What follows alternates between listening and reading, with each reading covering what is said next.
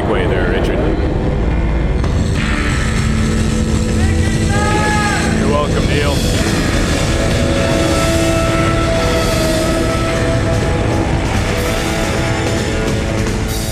This is hell. Richard, who are the artists who perform Batshit Crazy? Sophie and Tucker. Sophie and Tucker. I don't know where I've been for the last 3 years, but I just discovered them, and they are like this amazing, like Euro dance clubby kind of duo band. Sophie and Tucker, eh? Yeah, Tukker. All right. Yeah, it's pretty cool. I'll have to look into it. They're actually American, but they're kind of have some European roots or whatever. Influences, Yeah. EDM. Absolutely. Live from late capitalism, where we know the price of everything but the value of nothing. This is hell. If you have not heard the horrible breaking news, the United States has gone to war. Okay, it's not all that breaking because the United States went to war around 20 years ago, but me saying the U.S. has gone to war might have scared the hell out of you because, like me, every day you probably forget all the wars the United States is in right now and has been since the Forever War started as a response to 9/11. Yep, the strategic decisions made by leaders in the United States government following 9/11, often with bipartisan support, has been to sink the world into a global war that has no end and is being fought right now in places like Afghanistan, Somalia, Uganda, Mozambique, Iraq, Syria, Pakistan, and who knows where else, as the Forever War includes drone wars and secret wars that are completely hidden from all of us. So, if we got so many wars going on, what happened to the anti-war movement? You know, the anti-war movement that held the largest worldwide protests in human history right before the 2003 invasion and occupation of Iraq. Where are all those people who seem so adamant about stopping a war they knew they were being lied into? Well, unbelievably, a lot of them now have a favorable view of the president who lied us into that war, President George W. Bush. After 4 years of shock and awe by the Trump administration, seems to have left liberals with political PTSD. But the Forever War is a different kind of war that the anti-war movement did not seem prepared to protest. The problem is, according to today's guests, the anti-war crowd was not willing to address the real force driving all of the wars the U.S. is currently engaging in, and that is imperialism. And I bet you thought I was going to say capitalism. But it's that too, of course, as the two brutal processes always go hand in hand. And we'll consider how the left could challenge imperialism in a few when we speak with Jonathan Ellis and Brian Bean, who co-wrote the RampantMag.com article, Rebuilding the Anti-Imperialist Movement in a New Era. Jonathan is an Atlanta-based socialist activist who is passionate about food justice, black liberation, and internationalism. He is a member of Community Movement Builders. Brian is a member of the Rampant Editorial Collective and an editor and contributor to the book Palestine, A Socialist Introduction, which is from Haymarket Books. We'll also have some listener feedback, breaking news out of Brazil from our friend Brian Muir, and more of your answers to this week's question from hell, and we'll tell you what's happening on tomorrow's show. I'm your bitter, blind, broke, gap-toothed radio show podcast live stream host, Chuck Mertz, producing this morning's show. If it is Wednesday, it must be Richard Norwood. How are you, Richard? How are you doing? What's new in your nape of the neck? I'm well. I just feel like I'm in one of those Twilight Zone episodes in the void where, you know, you're never going to get out. No, that seems happy. Yeah, no, I mean, mentally I'm okay. It's just, you know, the whole pandemic thing. But I am looking forward to it raining more. Hey, real quick. Because I did so much gardening last year, I want those... You want everything to come up? Yeah, exactly. Are you growing any vegetables or just... No, just I put some new plants in, some new shrubs, and I put scattered some bulbs around my yard. Do you have a date yet for your vaccination? I do not. I do. I saw that. That's fantastic. I am supposed to be vaccinated tomorrow immediately after the show. I have no idea if that's actually going to happen or not. And is that locally here? Yeah, just over here in River Park, over like 5100 North Francisco, so over by California and Foster. But yeah, so the thing about it is the reason that I qualify is I fall under the category disability otherwise not mentioned. So I don't know how I'm going to prove that I have this disability. I don't know what the process is with this. It seems like everybody could qualify for that. Right? Exactly. That's what I'm saying. But more importantly than any of that, Richard, what is this week's question from hell? Yes, this week's question from hell is, so what's the name of your podcast?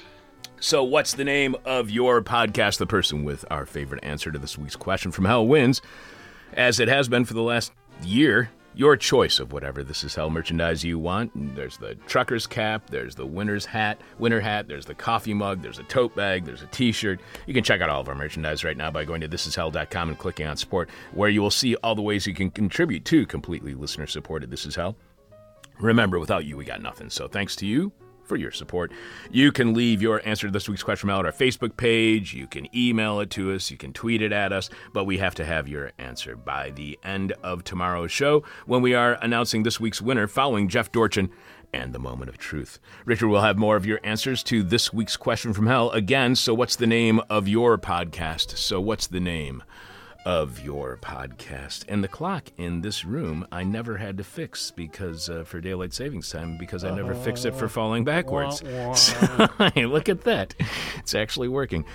2 weeks ago today, we read an email from Courtney that was sent to us at chuck@thisishell.com. You can go back to our March 9th show to hear the entire email. But more than anything that we talked about during that week of shows, Courtney's email had the biggest impact on me. And I discussed that on the most recent Patreon podcast at patreon.com/thisishell. It's probably because what she wrote touches on something we've discussed here on This Is Hell from its very beginning, and that is, as Courtney asked, what is some valuable advice for young people trying to live compassionate lives under capitalism? Courtney then says a little later, I am certain I would much rather end my life than perpetuate the suffering of other people and or animals, but see no way forward without doing so. And Courtney ended with, I do not want to be complicit or active in bringing harm to others. I'm terrified of seeing the oppressor in the mirror. Any advice, personal or general, is extremely appreciated. Sincerely, Courtney. We then posed that question to international peace activist Kathy Kelly as the question from hell during our interview with Kathy on our last Thursday show, and Kathy told us that we cannot avoid being complicit in capitalism and war. But if you want to do good, Kathy gave the absolutely brilliant yet simple solution of finding people who are feeding other people and join that community. It's brilliant because if you do not want to participate in capitalism, doing something for free and giving something for free is really the best place to start. We also got an email from Martin, who mentions Courtney's email, writing, Dear Chuck, I haven't really thought of your show as a self-help podcast. No, I didn't either, Martin, but, when you get an email like Courtney's, what are you going to do? But after listening to you read an email from a listener who asked you for advice on what to do with their life, I figured it couldn't hurt to send this email and hopefully get your perspective.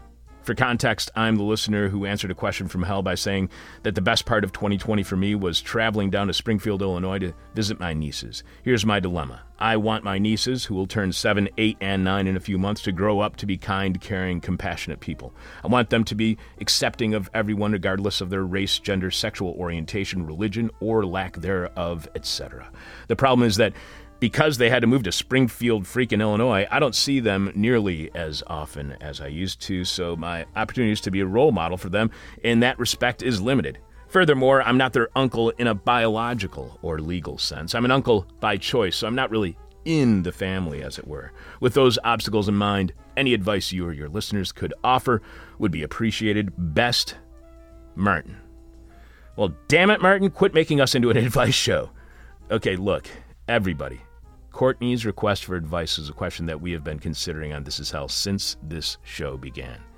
How can we both make life worth living while, in order to survive in our current world, you have to contribute to and be complicit in its and your own destruction? Martin, that is something that has consumed me and a good portion of the content of our show over these past 25 years. But family advice, I got nothing other than what I should do with all my nephews and nieces, and that is see and talk and write to them as much as possible in any way I can. And no, I likely will not heed my own advice, because who has the time?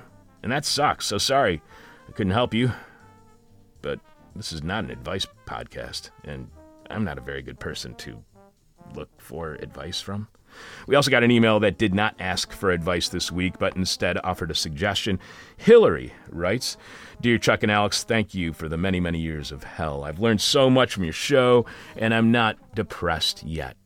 I think your listeners would like to hear about Enbridge and the Line 3 pipeline that water protectors are currently battling for us in Minnesota. This is yet another story of racist, colonial, misogynist resource extraction happening right now and just up the road from Chicago. Indigenous women are at the forefront of the never-ending struggle and need to be heard. Please consider interviewing these important activists about this. You and your listeners will be blown away and energized by their power." And then she suggests that we interview either Tara Hauska, a tribal attorney and founder of the Giniw Collective, Giniw, and Tasha Martineau from Camp McGizzy and the Gitchagumi Scouts. Hillary adds, "Keep doing what you do. All the best, Hillary." Thanks, Hillary. I've been waiting to do more coverage of Indigenous actions against climate change, which are absolutely incredible, so we will definitely follow up on your suggestions. And if anyone has suggestions for who we can talk to about even Line 5, the Enbridge line going under the Mackinac Bridge, which Michigan's Governor Gretchen Whitmer has ordered terminated because of past non-compliance issues when it comes to Enbridge addressing safety concerns. You, too, can email us at chuck@thisishell.com, DM us via Twitter @thisishellradio, or message us via Facebook at facebook.com/thisishellradio. Your eyewitness to grief. This is hell coming up if you want to stop the forever war the U.S. is currently engaging in all over the world. Then you gotta stop U.S. imperialism. And we'll have more of your answers to this week's question from hell, which is, so what's the name of your podcast? So what's the name of your podcast? As well as breaking news from Brian Muir in Brazil, and we'll be sharing that with you, as well as who will be on tomorrow's show. I'm your bitter, blind, broke, gap-toothed radio show, live stream, podcast host Chuck Mertz. Producing is Richard Norwood. This is hell. The United States is at war. We need every one of us to say that each and every day we wake up and the U.S. is at war in this forever war, so we quit normalizing and tolerating it instead of trying to end the war that may never end if we don't do something about it. But as our guests will argue, the only way we can get out of endless war after war is to finally address U.S. imperialism. Here to tell us what that means for anyone who's just sick and tired of all this war, Jonathan Ellis and Brian Bean co-wrote the RampantMag.com article, Rebuilding the Anti-Imperialist Movement in a New Era. First, welcome to This Is Hell, Jonathan. Hello. Jonathan is an Atlanta-based socialist activist who is passionate about food justice, black liberation, and internationalism. He is a member of Community Movement Builders. And welcome to This Is Hell, Brian. Is Brian there? Yep. Thanks for having me, Chuck. How's it going? Good. Brian is a member of the Rampant Editorial Collective and an editor and contributor to the book Palestine, A Socialist Introduction from Haymarket Books. So let's do this in alphabetical order. We'll start with you, Brian. You and Jonathan write the rot of U.S. gun culture connected with the affliction of mass shootings as intimately tied to the imperial order present and past. As this is obviously in all of the headlines in today's papers, the headline today's New York Times being about the 18 who've been killed in the two mass shootings in Atlanta and Boulder. Brian, how do you see the shootings in Atlanta and Boulder as being tied to U.S. imperialism? Well, I mean, I think there's a lot to be said about the relationship with gun culture and the fact that to prop that up ideologically, there is just continual praise of the military. Every sporting event, there's gratuitous sort of laudatory phrasing about the troops and sort of all this and all that. And that just seeps into sort of the consciousness. I think, that's something that's tied to things. But Atlanta, I think, is a special case because, of course, the way in which that was a example of anti-Asian racism. And you look at the amount of just anti-China hysteria that has been whipped up since Obama, but I think it reached a certain peak under Trump. We see it with the sort of stuff about how the COVID pandemic is just like a Chinese plot, and just continual anti-China hysteria on the pages of liberal newspapers, not just Fox News. And, that just seeps into the consciousness of folks like the person who carried out the unfortunate massacre in Atlanta. So, Jonathan, you and Brian also write that President Biden, will continue to turn up the heat on China, and this poses the most dangerous competitive theater for imperialist conflict, which we'll get to in a moment. He will maintain the trade war tariffs imposed by Trump and attempt through carrot and stick diplomatic measures to shore up regional allies to counter Chinese hegemony. In Secretary of State Antony Blinken's first major address since taking office, he outlined the administration's foreign policy vision of on virtually every front focus on adversarial competition with China as the biggest geopolitical test of the 21st century. At the same time, Biden has continued with the military chest thumping of naval exercises in the South China Sea by U.S. vessels just as antagonistically as Trump's administration did. So, Jonathan, my question for you then is, we have heard over and over in the media again that Trump connecting China to the virus, referring to it as the China virus, is the main driving force, it seems, of the anti-Asian and Pacific Islander violence that we're seeing here in the United States. How much do you think that violence isn't just driven by Trump saying China virus, but driven by the imperialist policies of the United States when it comes to China? I think it has to do with both. Definitely Donald Trump, I think, escalated the violence against Asian Americans just from his comments, like you said, the China virus, and even seeing like right-wing conspiracies that that say literally the Chinese government made the virus and intentionally infected us with it. And so that type of language combined with the already pre-existing xenophobia in people, right, who automatically connect China with Asian Americans, even if you've been here for years. I mean, if you have this nationalistic white supremacist mindset, you're going to put two and two together. And we have to not forget that hate crimes didn't just start with Trump. We live in a racist society. This country was founded on slavery, founded on the oppression of people of color. So what Trump did, he escalated it with his comments and with a lot of the xenophobic things he said, combined with this American nationalism, going against China. So I think those two things combined created conditions for the rising of hate crimes, because hate crimes were happening before, but now they've escalated since the pandemic. So what do you think we miss then, Jonathan, when we only focus on the Trump aspect of that, when we ignore the imperialism and we ignore the hate crimes that were already happening prior to Trump being in office? Well, we miss a systemic critique, right? So if you're just thinking, oh, it's just Trump, then you might think, well, everything will be fine under a Democrat like Biden, which it won't be. And so we're not looking at even the Democratic Party as complicit in all of this, because we're thinking of just explicit, blatant racism of Republicans and kind of covering up even some of the Democrats' own policies and even rhetoric, and even Biden's rhetoric to me has been very nationalistic, maybe more so than Obama. I don't remember. Maybe Brian can speak on this, but it seems like he's more nationalist and more aggressive than even Obama was. And so I think we have to look at it systemically, not just at from a nationalist perspective, but also internationally, right?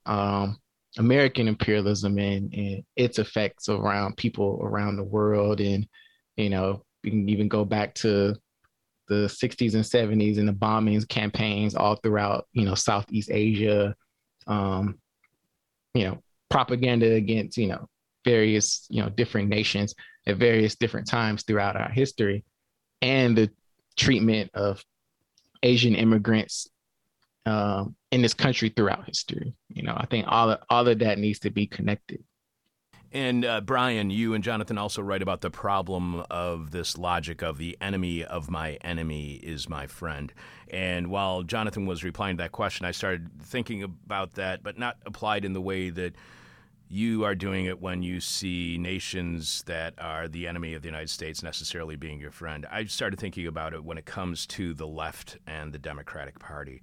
The left might view, the Democratic Party is the enemy of my enemy, the Republican Party, so they must be my friend. What does the left miss when they see the enemy of their enemy being their friend in the Democratic Party? I mean, I think this gets back to the stuff that Jonathan was saying. A lot of people want to talk about Trump and all the bad stuff that he did, which is real, as though it was somehow an aberration, not the escalation of hate and sort of violence as being something that's what the system does. And so in the question of China, the pivot to Asia policy was started under Obama, in which after the end of the Cold War, the U.S. was looking at a possible unipolar world where it could have the U.S. capitalists have the best access to the best resources and the best markets and all that. And then when there was the economic crash, 2007, 2008, China started doing quite well because of decisions that they made. And so competition with China, and that means economically, it also means militarily, is something that was initiated in a exacerbated way under Obama. Trump continued that, and Biden, who really models himself in kind of Obama 2.0 and did that during his campaign, I think it's why he was elected, has carried out that policy. The thing is that the way that Trump exacerbated it is part of a continual shift right in American politics. And so Biden being sort of more nationalistic, like Jonathan was saying, is because the way in which the Democrats continually allow the dial to be shifted by the Republicans, and that's where we're at, where we are. The systemic critique is important because that's how we see how both the Democratic Party and the Republican Party are both parties of capital. And that means that they carry out capital's bidding. And that means that they try to make a stable business climate overseas for the U.S. capitalist class and compete with other capitalist classes of other countries. And so it's a bipartisan project. And until we see it that way, we misunderstand how it works and what drives it. Misunderstanding what drives it means that progressives and people set up to see imperialism and war as purely like foreign policy that is the decisions of political actors, independent of systems of power, of money, of capitalist control. Well, let me just follow up with you on that, Brian. We've been asking guests this week about a phrase that you always hear governments, whether here in the United States, whether it's run by Democratic Party or the Republican Party, when it comes to war, or the brink of war, they say that we are interested in protecting U.S. business interests, which then I think people translate in their head. They're protecting their jobs, they're protecting their wallet, they're protecting the economy. So we've been asking guests this week, Brian, they never say what they are. What do you think the U.S. business interests are overseas? I mean, I think that's a whole talk, Chuck. But I think that there's a couple layers to that. The first is connections to natural resources. And so if you look at what drives U.S. business interest in the Middle East, a large part of that is access to oil, which is, of course, capitalism's favorite fuel.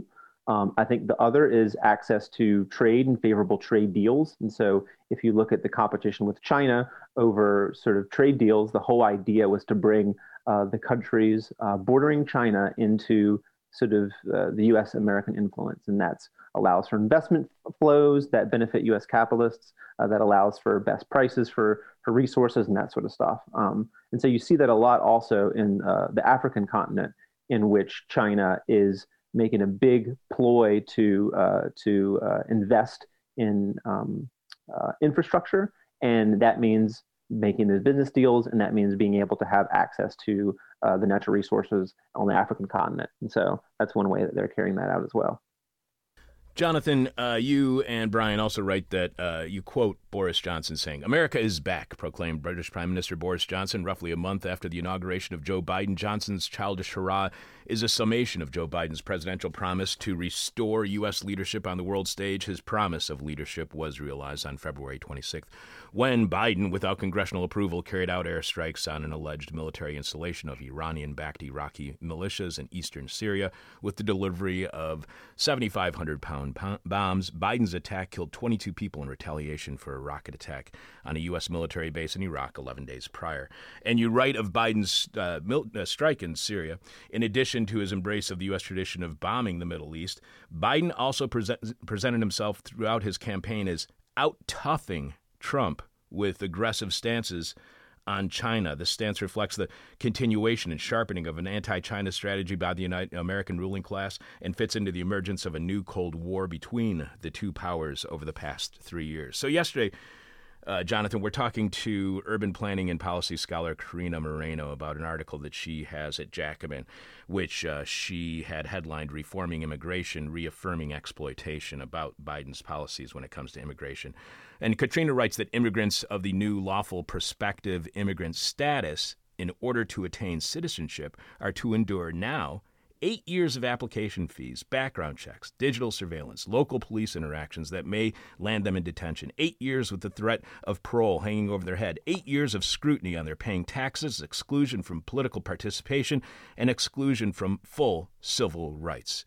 Jonathan, whether it's military actions or immigration, is that kind of stance also what you see as Biden's attempts at out-toughing Trump? And does Biden need to out-tough Trump to get political support?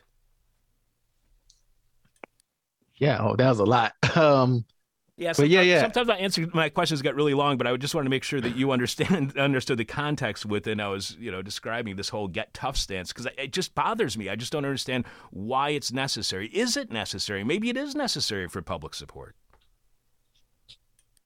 I don't think it's necessary for public support, but it might be necessary if you're an establishment politician, right? Joe Biden isn't I wouldn't consider him a progressive, let alone like a reformist like Bernie Sanders is. I mean, Biden is sometimes it's hard to see the difference a lot of times between Democrats and Republicans, particularly on the questions of like the imperialism, right? They might be different in rhetoric, but even Biden and his kind of like, I'm going to be tough stance, we're going to be hard like this, America needs to be strong, which is something that, unfortunately, for whatever reason, the United States has we produce all the weapons. We have all the nuclear weapons. We have bases everywhere. And for some reason, the American public or certain sectors of the American public are being, trained to think we're not strong enough. And we're literally the world's bullies, literally the head imperialist power in the entire world. And so then when Democrats and Republicans are trying to out-tough each other, it just, it's like a race to the bottom. So it's really screwing. It's kind of hard to understand, especially from my perspective. Is this really necessary? But, if you want to be the top capitalist, you kind of have to be, brutal, and you kind of have to keep your position. You don't want to lose that position. And I don't want to lose the focus on imperialism. Brian, both you and Jonathan write about how too often we think of U.S. imperialism as something that happens over there, out of sight and out of mind. Do we need to recognize how U.S. imperialism acts at home for us to challenge and address U.S. imperialism? And if we do, how does U.S. imperialism manifest itself in our daily lives?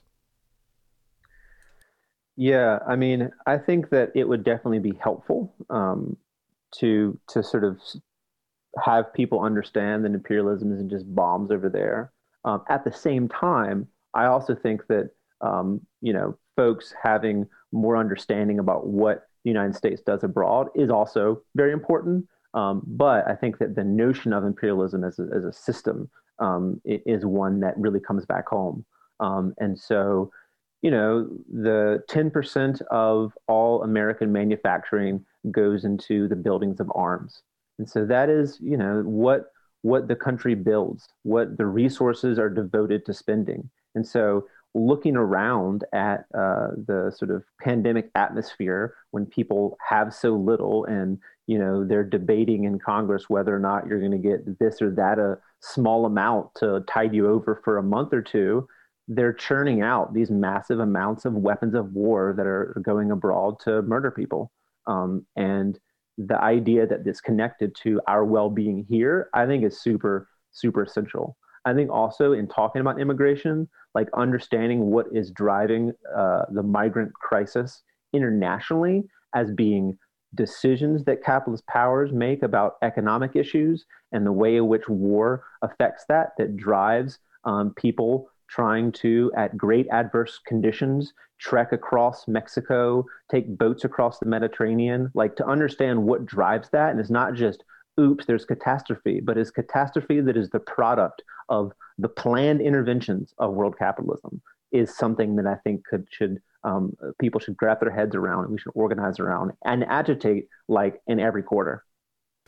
Jonathan, you and Brian also write that while the drone war is the most visible aspect of the forever war, the breadth of U.S. imperialism globally is massive. The United States has over 800 military bases in 70 countries. U.S. Special Forces are deployed in various countries, with 4,000 being deployed weekly in the Middle East region, while others wage secret wars in Africa. So the forever war has now been with us for over 20 years and has been fought in several countries. Currently, the U.S. military is engaged in what Wikipedia determines are wars in Afghanistan, Somalia, Uganda, Mozambique, Iraq, Syria, drone strikes in Pakistan and elsewhere. And I know that list is incomplete, and I feel horrible for not knowing everywhere the United States is currently at war. But that's kind of my point. You and Brian are very critical of the anti-war movement, which there doesn't seem to be one here in the United States, and the left's inability to have an anti-war movement. So, Jonathan, can the left be blamed for not posing an effective anti-war movement when these wars are, many of them, secret? Well, to a certain extent, right? Obviously, I don't think the left could kind of create an anti-war movement out of nothing, especially like you said, when a lot of the war is secret. But in reality, a lot of the war isn't secret. Is just, when you watch the television, they don't really talk about it, right? A lot of this stuff, you could, I'm on the news every day about, different strikes and different things the United States is doing, but you'll never hear it on like MSNBC that like, oh, the United States, killed 10 people today in Somalia. You just won't hear it. You would have to go on the internet. But I think also a part of the problem is perspective. So I will blame the left for that, as far as us kind of looking at imperialism as only through, certain, very explicit actions that the United States might take overseas. So like in Iraq or in Afghanistan, right? Which are kind of exceptions to the rule, right? Most U.S. imperialism doesn't look like Iraq or Afghanistan. And so like if your only kind of perspective around imperialism is that if you're looking out for war in that, like Iraq or Afghanistan, then your activism and the things that you do are going to be tailored towards things that look like they could start in Iraq or Afghanistan type war. Then of course you're kind of ignoring pretty much everything else and kind of really overlooking a systemic critique of the imperialist system as a whole. And then you're not looking for like maybe other creative ways to do quote unquote anti-war stuff that's not just front-facing protests, or rallies when there's a scare that there might be another war. Could I add something to that, Chuck? Yeah, go ahead. Yeah, so I definitely don't think that the wars being secret are the reason why the left can't build a movement. I mean, you just mentioned you can look at Wikipedia and find this stuff. But I just want to underline something that Jonathan said, and that I think that the inability to build a movement is related to strategic decisions the left has made. And the most important of those is that there was a movement against the war in Iraq, less so against Afghanistan, but in Iraq, that was fairly sizable. And that movement decided to shift into supporting supposed anti-war candidates in the Democratic Party under Kerry Obama and completely demobilize while the wars continued. And so the movement shrank to basically nothing, in which the fragments of the anti-war movement were carried by small left groups that many of their politics were connected to supporting, foreign dictators, paired with fighting against imperialism. And so I think that the shrinkage of the movement came from a strategic decision to back the Democratic Party, and then some bad strategies afterwards. I think it's a strategic and political problem that the left has that we need to try to dig ourselves out of.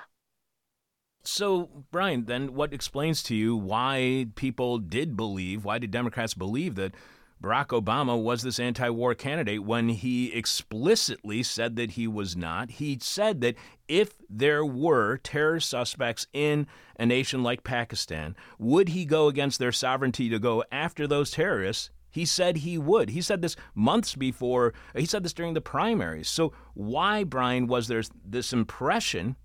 What caused us? Was it the enemy of my enemy is my friend again? What caused Democrats to believe Barack Obama was anti-war?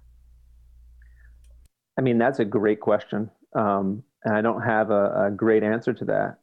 But I think part of it, and this actually jives with the current Biden situation, is how bad Bush was made anything that seemed better to seem be a breath of fresh air. Because, Bush carried out illegal wars and openly lied about stuff and is a war criminal who should be prosecuted.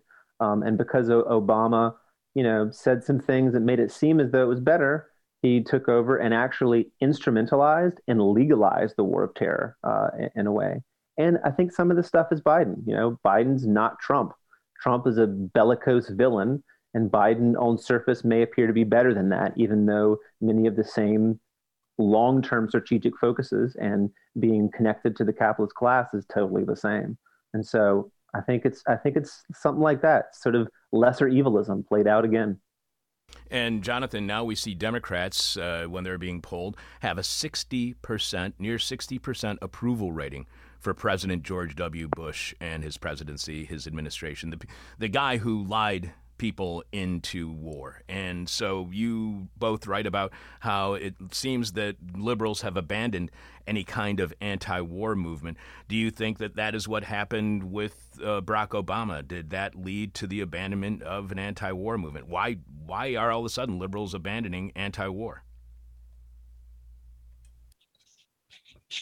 I mean, yeah, definitely. I think that plays a part in it.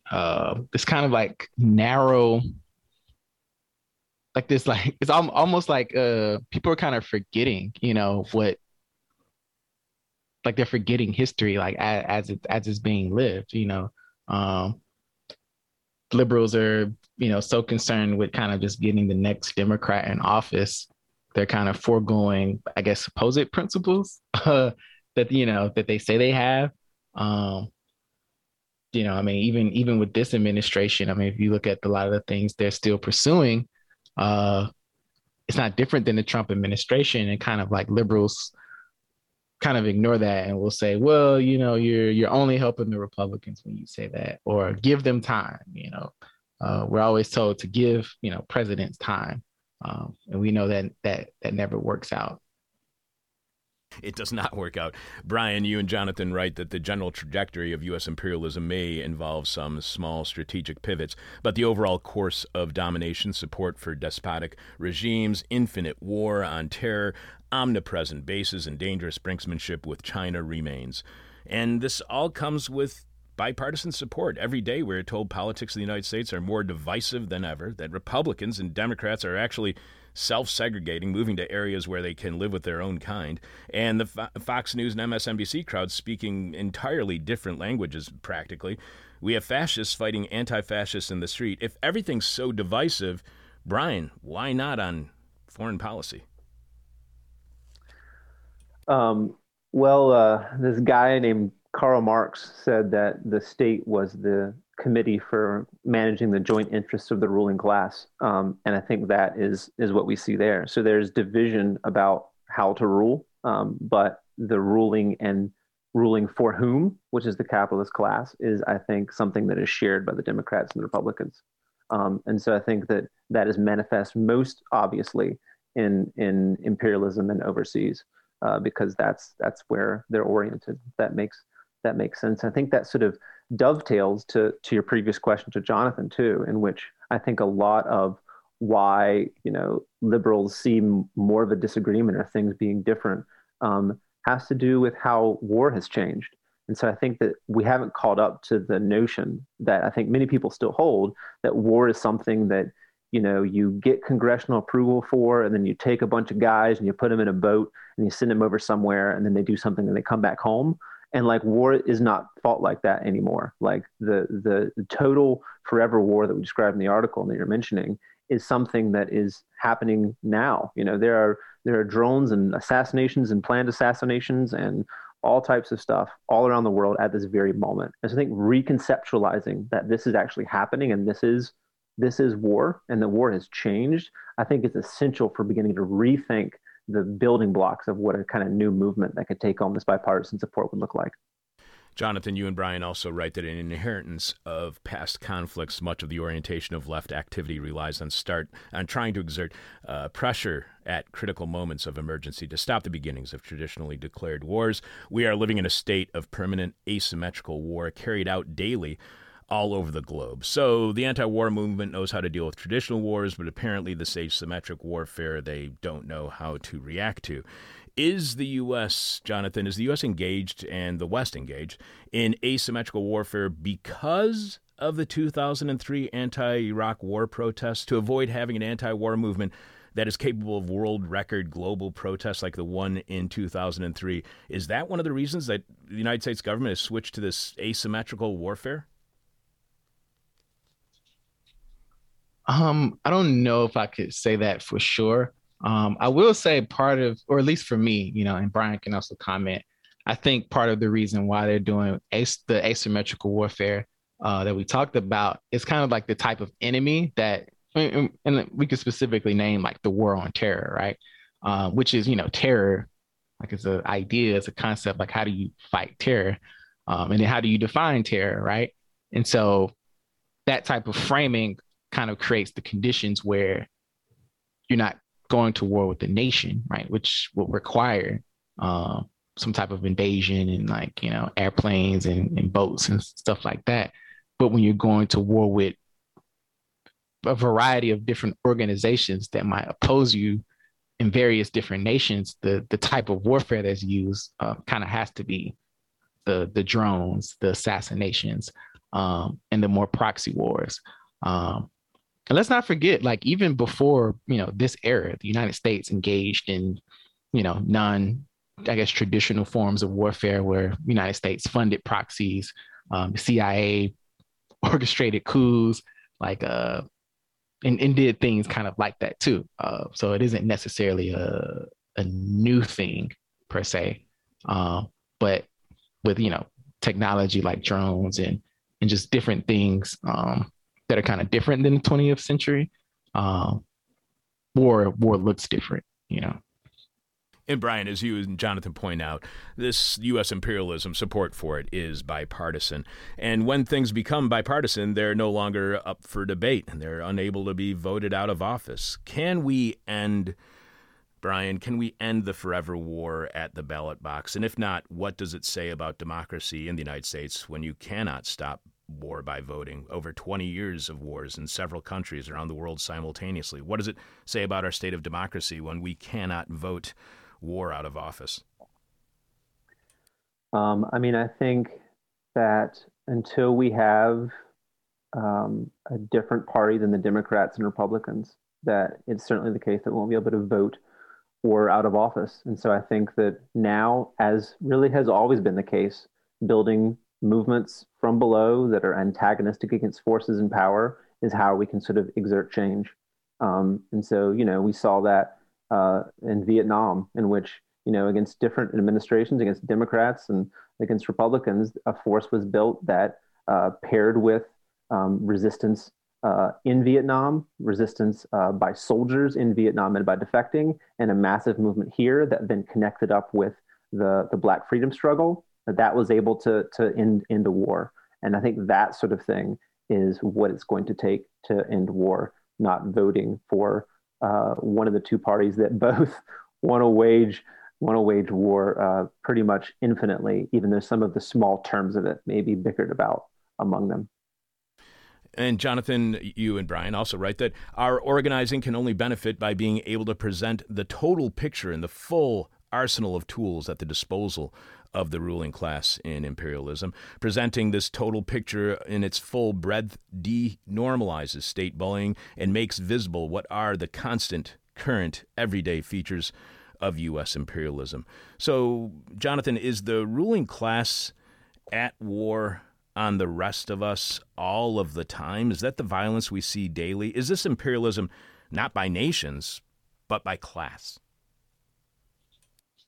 I mean, absolutely. I mean, capitalism, capitalist system in general is like a class war against all of us, like daily. And that's connected to imperialism worldwide, right? I mean, you kind of think about, I mean, even this pandemic, and look at the way the United States even handled or didn't even handle the pandemic, which, required international cooperation. But, a lot of, the United States didn't want to do that, didn't want to cooperate. I mean, the system capitalism is about competition, not cooperation. And so you have hundreds of thousands of people dead, that could have been prevented. And so, I mean, global capitalism is a war on all of us, and even that war is, asymmetric, it affects people more in nations like Haiti or, Central Africa or Southern Asia than it does here, but there's still a war on us. We've had over 40 years of neoliberalism, declining living standards for, people in the United States. And so we didn't start the war, Brian, you write that U.S. military activity is omnipresent, and so is its presence in the arms trade. As of 2018, the top 5 weapons manufacturers made over $148 billion in sales. U.S. companies' brisk arms dealing is responsible for about 40% of total global weapons sales. Arms deals help the U.S. facilitate proxy wars and maintain influence, all the while filling up the coffers. And you ask for a defunding, if you will, of the Pentagon, of the military, of the Defense Department, to have that money go to better things like social services and a safety net for the public. But to what extent does the U.S. economy now actually depend upon arms sales and exporting war? It would, going against military funding, be going against our own best self-interest when it comes to the economy. I mean, that assumes that we can't make anything else, and so during the Great Depression, the economy was restarted by retooling factories to making arms. And so in the same way, it could be retooled to make all the stuff that we need. And so I think that, economy is choices. I think if we collectively owned it and we decided that we'd want to use it to make, vaccines for everyone and free healthcare, et cetera, better infrastructure, like all those things are possible. So I think that it's not as though something else couldn't be made. I think also attached to that, I think there's this notion that you hear sometimes in kind of anti-war circles about the military industrial complex. And what that argument often makes is that we're at war because it's profitable, because of the arms trade. And I think that kind of flips the dog and the wagon of the tail metaphor, because I think it's not as though the ruling class is like, because we can make money off of arms, we have war. I think war is fought to secure influence for capitalist classes. And like any good capitalist, they also figure out how to make the biggest buck off of it. And that's a real happy thought. Now you know why the show's called This Is Hell. So, Jonathan, you write, it is time to end the selective opposition to imperialism that has undermined the formation of a robust anti-imperialist movement for so long. That will mean developing a genuine international solidarity with struggles from below rather than apologias for competing state machines. So, Jonathan, do you mean instead of focusing on supporting Lula, instead support the landless workers movement, rather than cheering on Lopez Obrador in Mexico voicing support for the Zapatista, instead of supporting the Maduro administration, supporting all those who are still engaging in the Chavista movement, which has little to nothing to do with Maduro's government, instead of supporting Biden or even Sanders, supporting the Poor People's Campaign or Sherry Hunkela's Poor People's Economic Human Rights Campaign. Do you believe the left needs to shift focus from leaders to movements? Is that the major problem right now with the left? Definitely, it definitely ties into that. I think there is a long history of this thing called campism. Essentially, because during 20th century socialism, you had countries like the USSR and China, and for a lot of people, they seem to be bastions of revolutionary thought and revolutionary experiments. But unfortunately, what that did is that it tied the left in the West and in other countries to the foreign policy of those nations. So if the USSR decided, hey, we're going to invade Eastern Europe or Afghanistan, then some people on the left would say, that's a great idea. Or, when China is explicitly capitalist, there's some people on the left that say, well, they're not capitalist somehow. And so we definitely need to look to workers' movements around the world and people struggling against capitalism in the state in their own right, rather than looking at people who are like in power or who are kind of saying socialism, but in praxis, it's not being seen.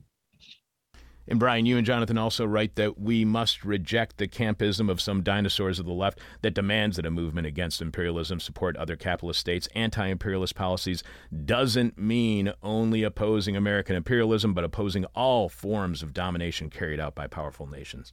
So, Brian, to you, what explains the lack of international leftist support for the protesters in Hong Kong who are protesting China's imperialism?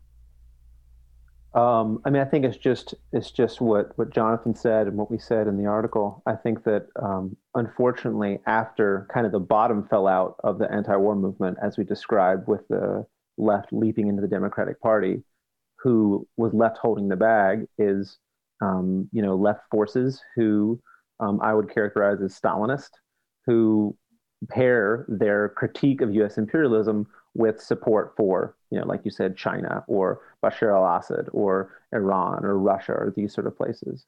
And the problem with that is that it connects the entry into the movement with support for these despotic governments that are obviously sort of bad. And so if we're trying to build a new movement, we're trying to bring new people into organizing and into protesting, for people to come into the room and to say, okay, well, then opposing U.S. imperialism also means someone at the front of a march praising the dictator of North Korea or saying that the Bashar al-Assad is a anti-imperial icon. Like, that's not something that is going to be attractive to people who are standing up against, for justice and sort of for freedom. And so I think that it doesn't take a contortionist to say, I oppose U.S. imperial action everywhere, full stop.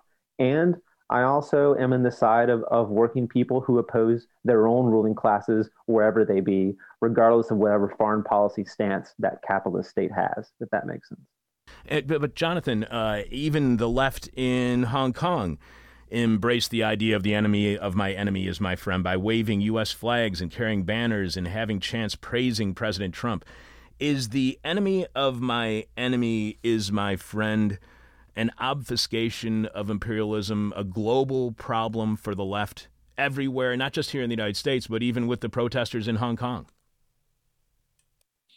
Yeah, this problem isn't, just domestic, but definitely it's a more universal issue. And it does, like you said, obfuscates the entirety of the system and how the system works, right?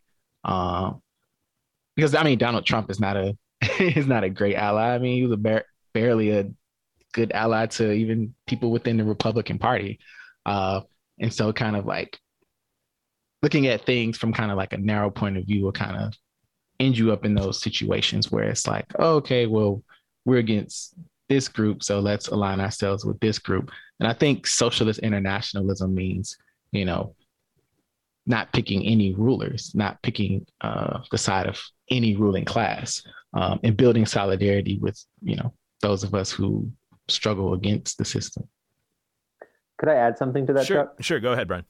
Yeah, I think this is a super excellent key question. And I think that it pertains to the example of Syria very clearly, because in the Syrian revolution, the folks who opposed and risked their lives and died against Bashar al-Assad, you know, a large section of the revolution said, oh, well, we're going to look for backing for the U.S. and for the Gulf states, and that's how we're going to achieve our freedom.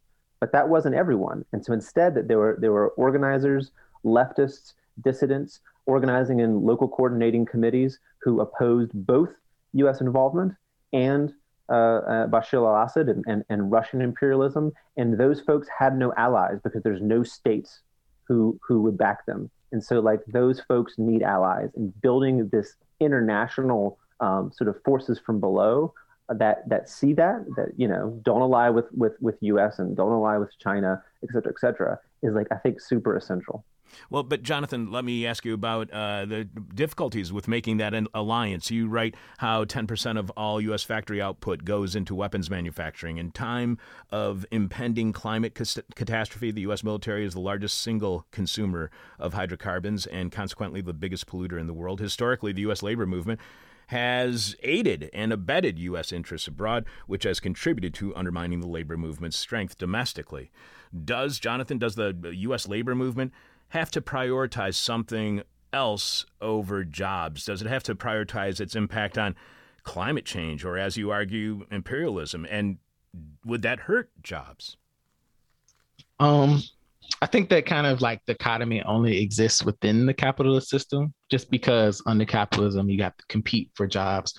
Or it's this idea of like, you know, there's a finite amount of jobs. And it's like, you know, I don't necessarily believe that. And it's only true so far as the way the system is designed, where companies will, you know, threaten, okay, well, we're going to move our business elsewhere. We're going to move our business overseas. And so I don't think there's a dichotomy. I think in the long run, it will be beneficial for, you know, people in general, especially dealing with climate change. I mean, if we want to, you know, be prosperous as a species, and if we don't want to continue destroying the earth, we're going to have to deal with it. America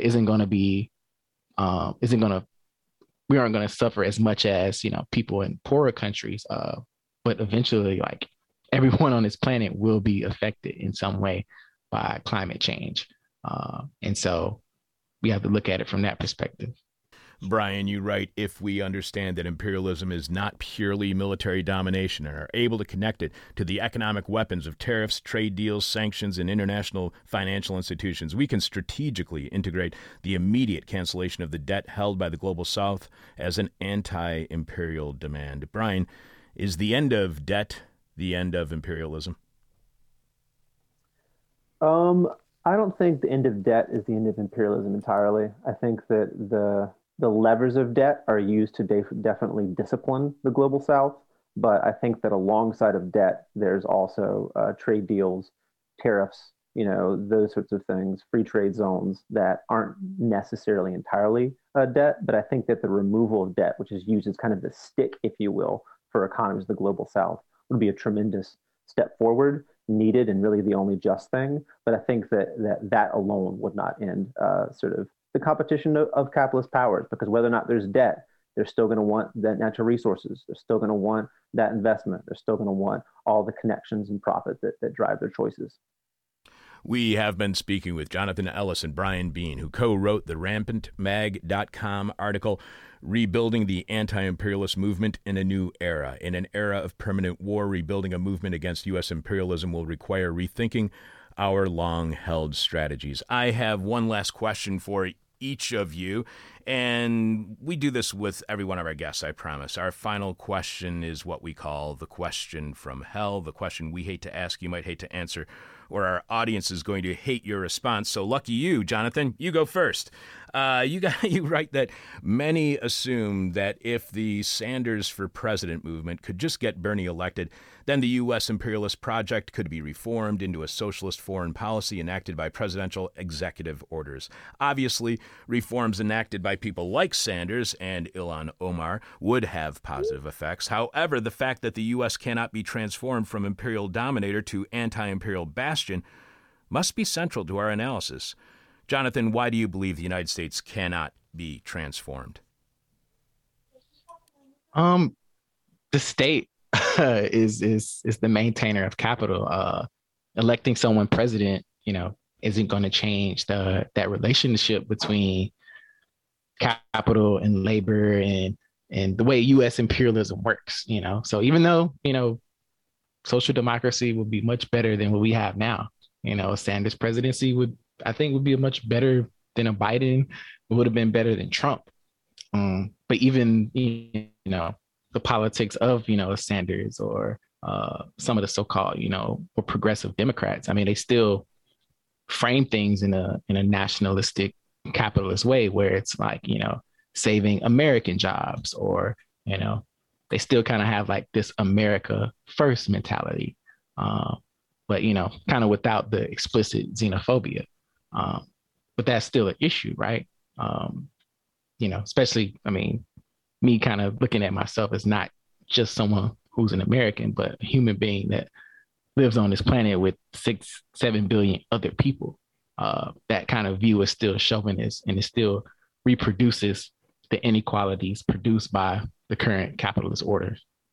Yeah, that internationalism is so important, as you both point out in the writing. And our question from hell for you, Brian, is if the U.S. cannot be transformed, is anti-imperialism a direct challenge to, even an existential threat to the United States of America? I hope so.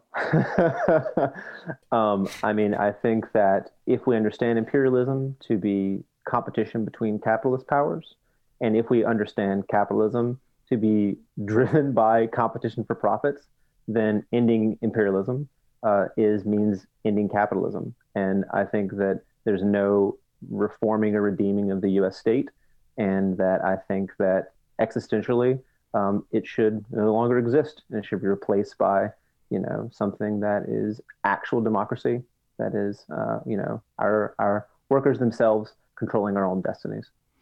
Well, Brian, I appreciate you padding my FBI file, and I'm looking forward to the agents playing this tape back to me in the very near future. Glad to help. Thank you very much. It really helped. It kind of just wraps up the whole narrative in my file together, so I really appreciate it.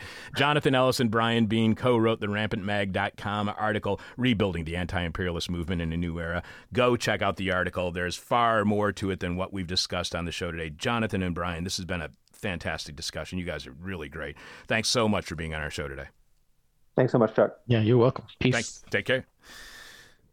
Bringing you bong-hitting journalism since 1996. This is hell. I'm your bitter, blind, broke, gap-toothed radio show, podcast, live stream host Chuck Mertz. Producing today's show is Richard Norwood. This week's question from hell is, so what's the name of your podcast? Richard, do you have more answers from our listeners to this week's question from hell? Yes, sir, I do. Sweet. Let's hear them. Let's see.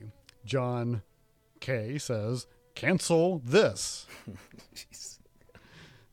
I don't know why my background music is suddenly non-existent here. I can hear it. Oh, it's just so soft. You're so upset about it. Jeff G says, I think this was a reply from the other one yesterday. All right. So we're going to move up to Ronaldo says, boring personal anecdotes and vocal fry. That is a lot of podcasts. Chris L says, I'm hammered. Why aren't you? Mason B says, local news and world opinion. All right.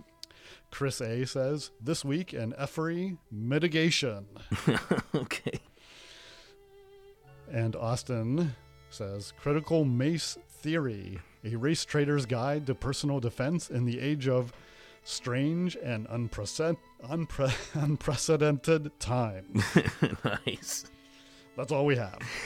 You can leave your answer at our Facebook page. You can tweet them to us. You can email us your responses, but we must have your reply by the end of tomorrow's show, following the Moment of Truth with Jeff Dorchin, when we will be announcing this week's winner of whatever piece of merchandise you want.